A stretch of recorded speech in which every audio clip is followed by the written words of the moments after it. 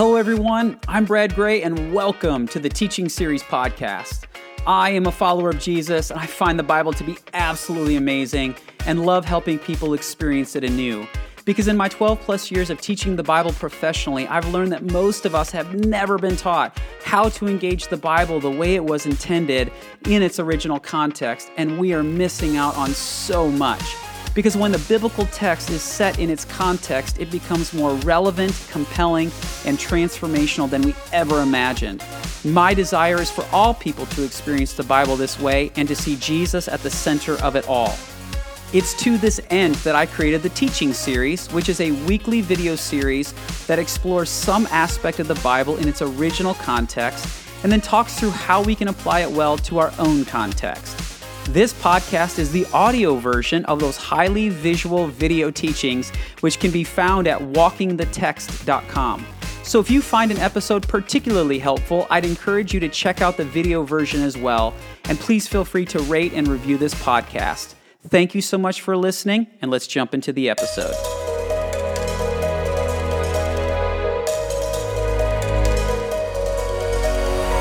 Friends, hello there and welcome to another episode in the Teaching Series. I am absolutely geeked about this episode because I just get to respond to your questions, and they're great questions and they've caused me to think and ponder and wrestle with how I'm going to answer them. So this is something that we tried out for this series. So if you're just joining us, the last 6 weeks we have been talking about the Zacchaeus story in Luke chapter 19, and one of the things we did throughout the series was just to invite all of you to put your questions in the comment section at walkingthetext.com. And then we would do an episode where I just go through your questions and just answer them. So there's a couple of questions that were a bit redundant, so I would answer some in the comment section, but then here are just the rest of the questions as well. And so thanks for doing this. I hope that you enjoy this and just kind of engaging questions. I really like it because obviously throughout this series, I've come with things that I've wanted you to see,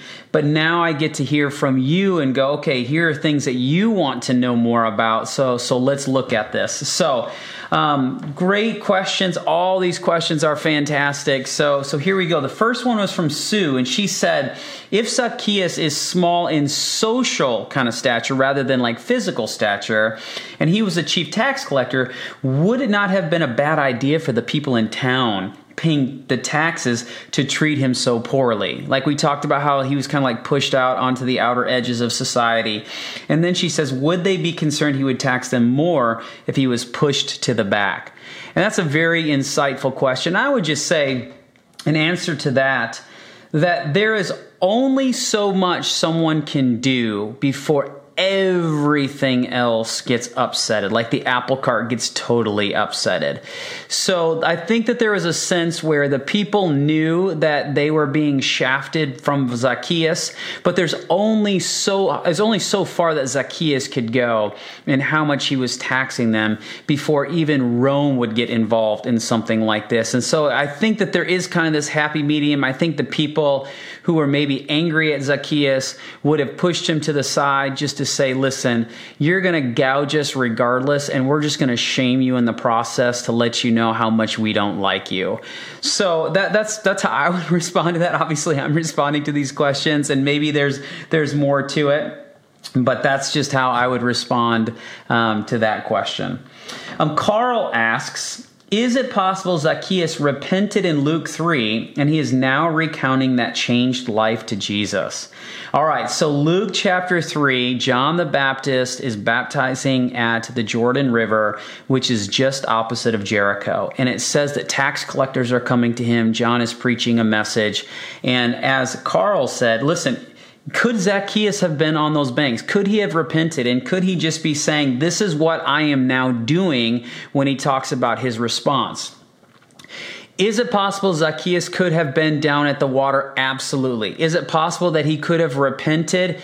Yes, it's possible that he could have repented there. I still think that he's coming to Jesus because he still has some repenting to do. So whether he was a partially repentant down at the Jordan River, my whole thing is that he is going after Jesus in Luke 19 because there is something in him that he just needs Jesus for.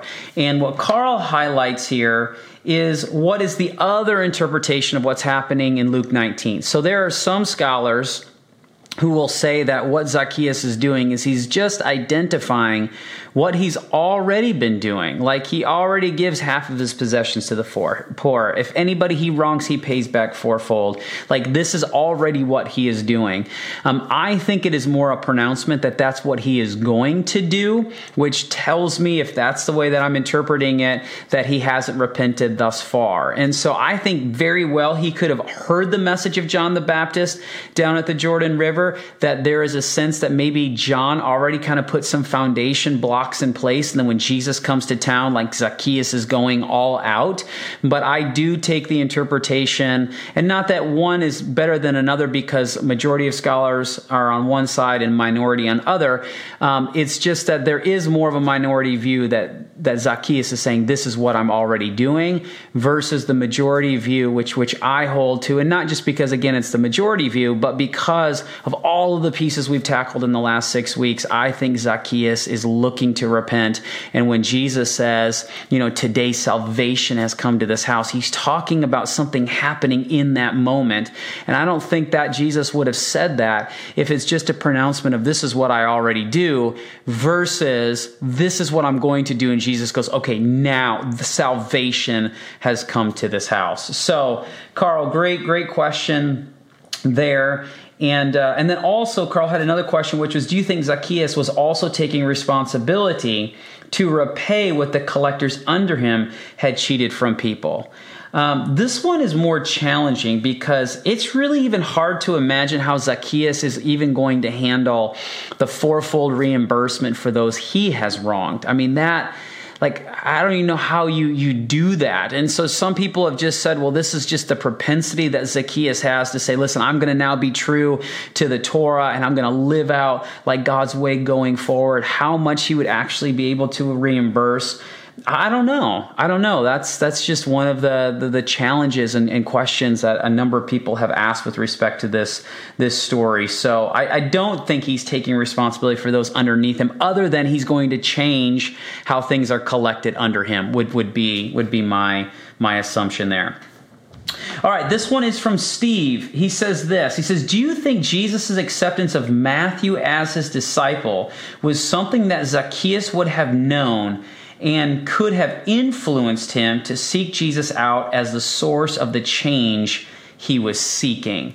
I think this is entirely possible. In fact, I think it's very probable that Zacchaeus is aware of Matthew's change in his life, because the whole network of the tax collectors is very small. I mean, this is a very select group of people. And even though Zacchaeus is operating near Jerusalem, down towards the Dead Sea at Jericho, and Matthew is all the way up in Galilee, that the story of Matthew, a tax collector, would have definitely been told to people who also collected taxes. So I very much think Zacchaeus knows this.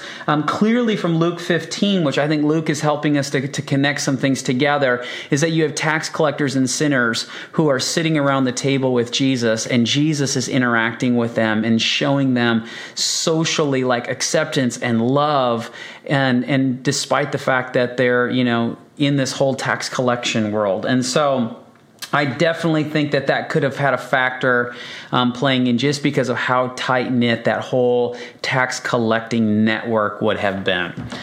Todd says, he asked this question, and he just says this. He says, can you explain the meaning of Jesus' response, today's salvation has come to this house? What is the Jewish mindset of salvation? Today we think of salvation as going to heaven rather than hell when we die, but was that the same meaning in the first century? In my studies, I see salvation for the first century Jew as an immediate here and now impact rather than something in the future. Any light you can shed on this topic would be helpful. And this is, again, just all of these questions are very insightful. Today's salvation has come to this house. As Todd mentioned, in our Western mindset, we immediately read that and we go, oh, he just became a Christian, right? He's got eternal salvation. And that's not how the Jewish people understood salvation. They understood salvation as being much more holistic than that.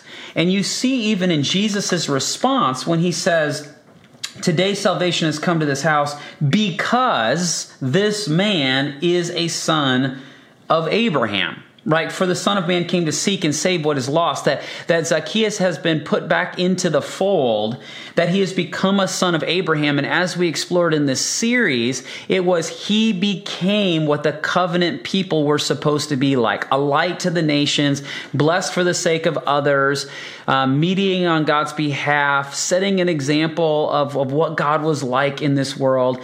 And Zacchaeus, up to this point, has not lived into that identity and calling. And now that he says he's going to do this, I believe when Jesus says today salvation has come to this house, that this is a very holistic understanding that Zacchaeus is recognizing what his identity and calling is now in this world. And in the Jewish mindset, salvation is not something that starts after you die. Salvation is a quality of life that happens now. That for Jesus, when Jesus is saying you're coming into a relationship with me, that you're understanding what I'm calling you to do, that as you experience salvation, this is not just something that happens to you after you die. It's this idea that salvation is available to you now, that there is eternal life, that eternal life is a quality of life that begins now and then extends into the world to come. So Todd, yeah, I think you're right on with that. This is a much more holistic thing of what Jesus is saying here. And that's why he says this man is a son of Abraham, that the Son of Man came to seek and save what is lost. And there's a holistic aspect that is being pronounced here by Jesus. Leah says, can we compare the people who are muttering to the oldest son in the prodigal parable? Both have a semblance of obedience, but appear to also fail in attempting to bring the lost back into the Father's house. Again, just another insightful question. It's so fun reading all of your questions. You all have just picked up on just a lot of great pieces. And I would say to that, absolutely, that when Jesus does the three parables in Luke 15, it is out of the fact that he is having table fellowship with tax collectors and sinners, and it is the religious folks around the table who are muttering about what Jesus is doing. And so then Jesus tells these three stories about what was lost and has now been found. And in that parable, the prodigal sons, both sons are lost. One knows that he is lost, the younger son, and he is coming back. And that would kind of connect into those tax collectors and sinners. But the older son doesn't think that he is lost, and yet he is lost in the story. And I believe Jesus is telling that aspect to the religious leaders. So that when you ask, can we compare the muttering to the oldest son, the prodigal parable, is that Jesus, I think, is saying to all these religious folks who are muttering about Jesus going to Zacchaeus' house, is them saying, like, Zacchaeus doesn't deserve this. Like, he doesn't deserve the honor of you coming to his house. And they think that they are found. They think that they are in the right. And when Jesus goes to Zacchaeus' house, I think there is a connection to Luke 15. And Jesus is saying, listen, I've come to seek and save what was lost. Zacchaeus knows he is lost, and he needs me to help him. And to the rest of you religious people who think you have it all nailed down, that you think you have it all right, you don't, because you are muttering against what I am doing with Zacchaeus, and it clearly lets him know that the religious leaders have lost the plot, that they don't understand fully the way of Jesus, and they think that they are, found, but it's almost like they're lost in the story. So I definitely think that there's a connection going on between that. Craig says, could Matthew have worked for Zacchaeus? Okay, this is one of those things that now I'm looking at this again going, yeah, I should have probably answered that on the heels of Steve's question, but that's great. Let's come back to this. He says, could Matthew have worked for Zacchaeus and by quitting his job, becoming a disciple and living a changed life, have been a factor in Zacchaeus wanting to meet Jesus when he came to Jericho? Perhaps Zacchaeus was at Matthew's party, and Zacchaeus had previously met Jesus, and that is why Jesus knew his name. Now, that first question we already answered up with Steve's, but the second part of this, which is, could Zacchaeus have been at Matthew's party? Geography here. Matthew is up around the Sea of Galilee. He's on the north end of the Sea of Galilee. And so if he is throwing a party, it is highly, highly unlikely that Zacchaeus, who would have been, a good 80 plus miles down the Rift Valley on the north end of the Sea of the Dead Sea at Jericho, would have been at this party. And so I think Zacchaeus would have known Matthew's story. I'm not sure those two would have had a ton of interaction that would have led to this encounter with Jesus. But it's a really, really great question, and it's a really, really great thought. And who knows, right? I mean, we don't know this for certain, but that would just be kind of my assumption based on the geography. So great question there, Craig. Again, probably would have been helpful to answer that a little bit earlier, but hey, it is what it is. All right, 2 more questions. This is from Chelsea. She says, I love that you pointed out it's not wealth that is the issue, but the heart. Regarding Jesus' words about entering the kingdom of heaven, Zacchaeus' encounter, and the thought I brought up the other day, she talks about it in one of her other posts, Judas and Zacchaeus, talking about repentance and salvation, how important it is for the church and followers to truly give. From what you observe, how can the church teach or emphasize Matthew 6:21, which says, for where your treasure is, there your heart will be also?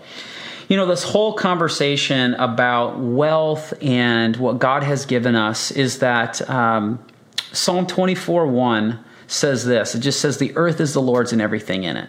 And it's the idea that everything we have belongs to God, that what we have we do not own. We are merely stewards on behalf of God.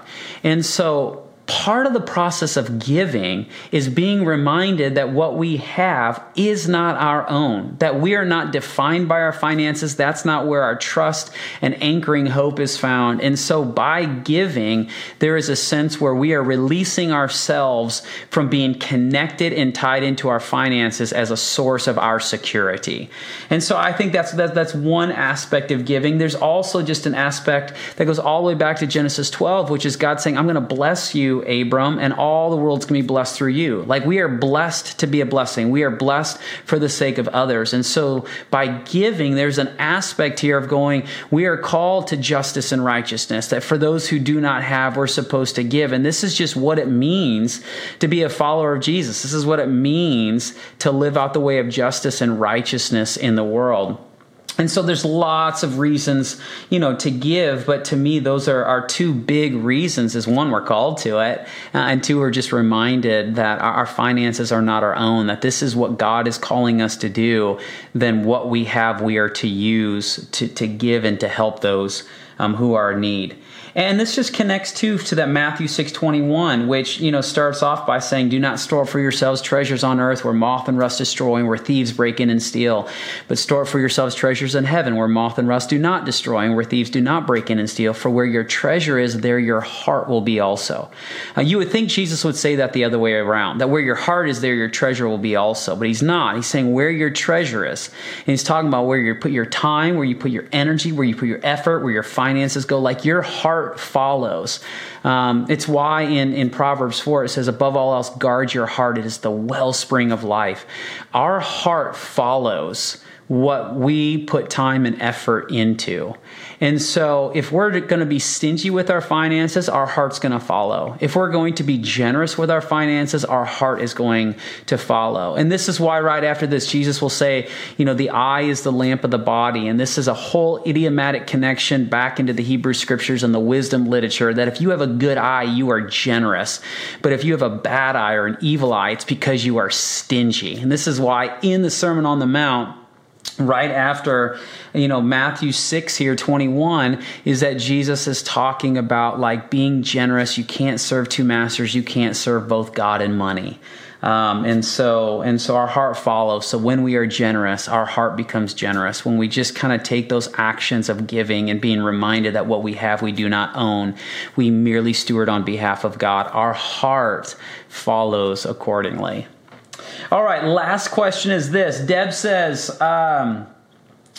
that your last teaching, Zacchaeus Part 6, focusing on wealth, reminded me that Luke wrote these stories to Theophilus. If Theophilus was a Roman official, the story of a tax collector becoming honest because of the love and acceptance of Yeshua must have had a huge impression. And I would just say yes. And you're like, well, where's the question in that? It's not really a question. It's a statement that I would just say, I agree with you wholeheartedly. And I think that is just what our lives are intended to do, is that our lives give witness to the changed heart that we have. And that when you have someone like Theophilus, who would have been a very wealthy patron in the Roman world, hearing about a tax collector, it's like all of these stories Luke is putting together to make a compelling case of how Jesus can impact our lives, and that our lives become a message to other people about what God does, is doing, and continues to do in our lives. And so this is why we dig into the stories. This is why we dig into the Bible. And this is why we go, okay, what do I need to know in order that I can walk it out, so that I can experience what God wants me to experience? I can live just a healthy and holistic life that others see and that they're impacted by. And that as God works in our lives, God also works through us to influence and impact the world. And that's part of what it is to be a human. That's part of what it means to be a follower of Jesus. So friends, thanks so much for all of your questions. I just so enjoyed this series. I hope that you enjoyed the series as well. And what we're going to do is over the next 2 weeks, I've got 2 teachings that connect together. They're not really kind of a mini series, but they are connected. And then we're going to jump into another series, and I'll give you more information about that later. But friends, thanks so much for stopping by. Thanks for watching. Thanks for listening. And may you, as always, walk out the text well in your life.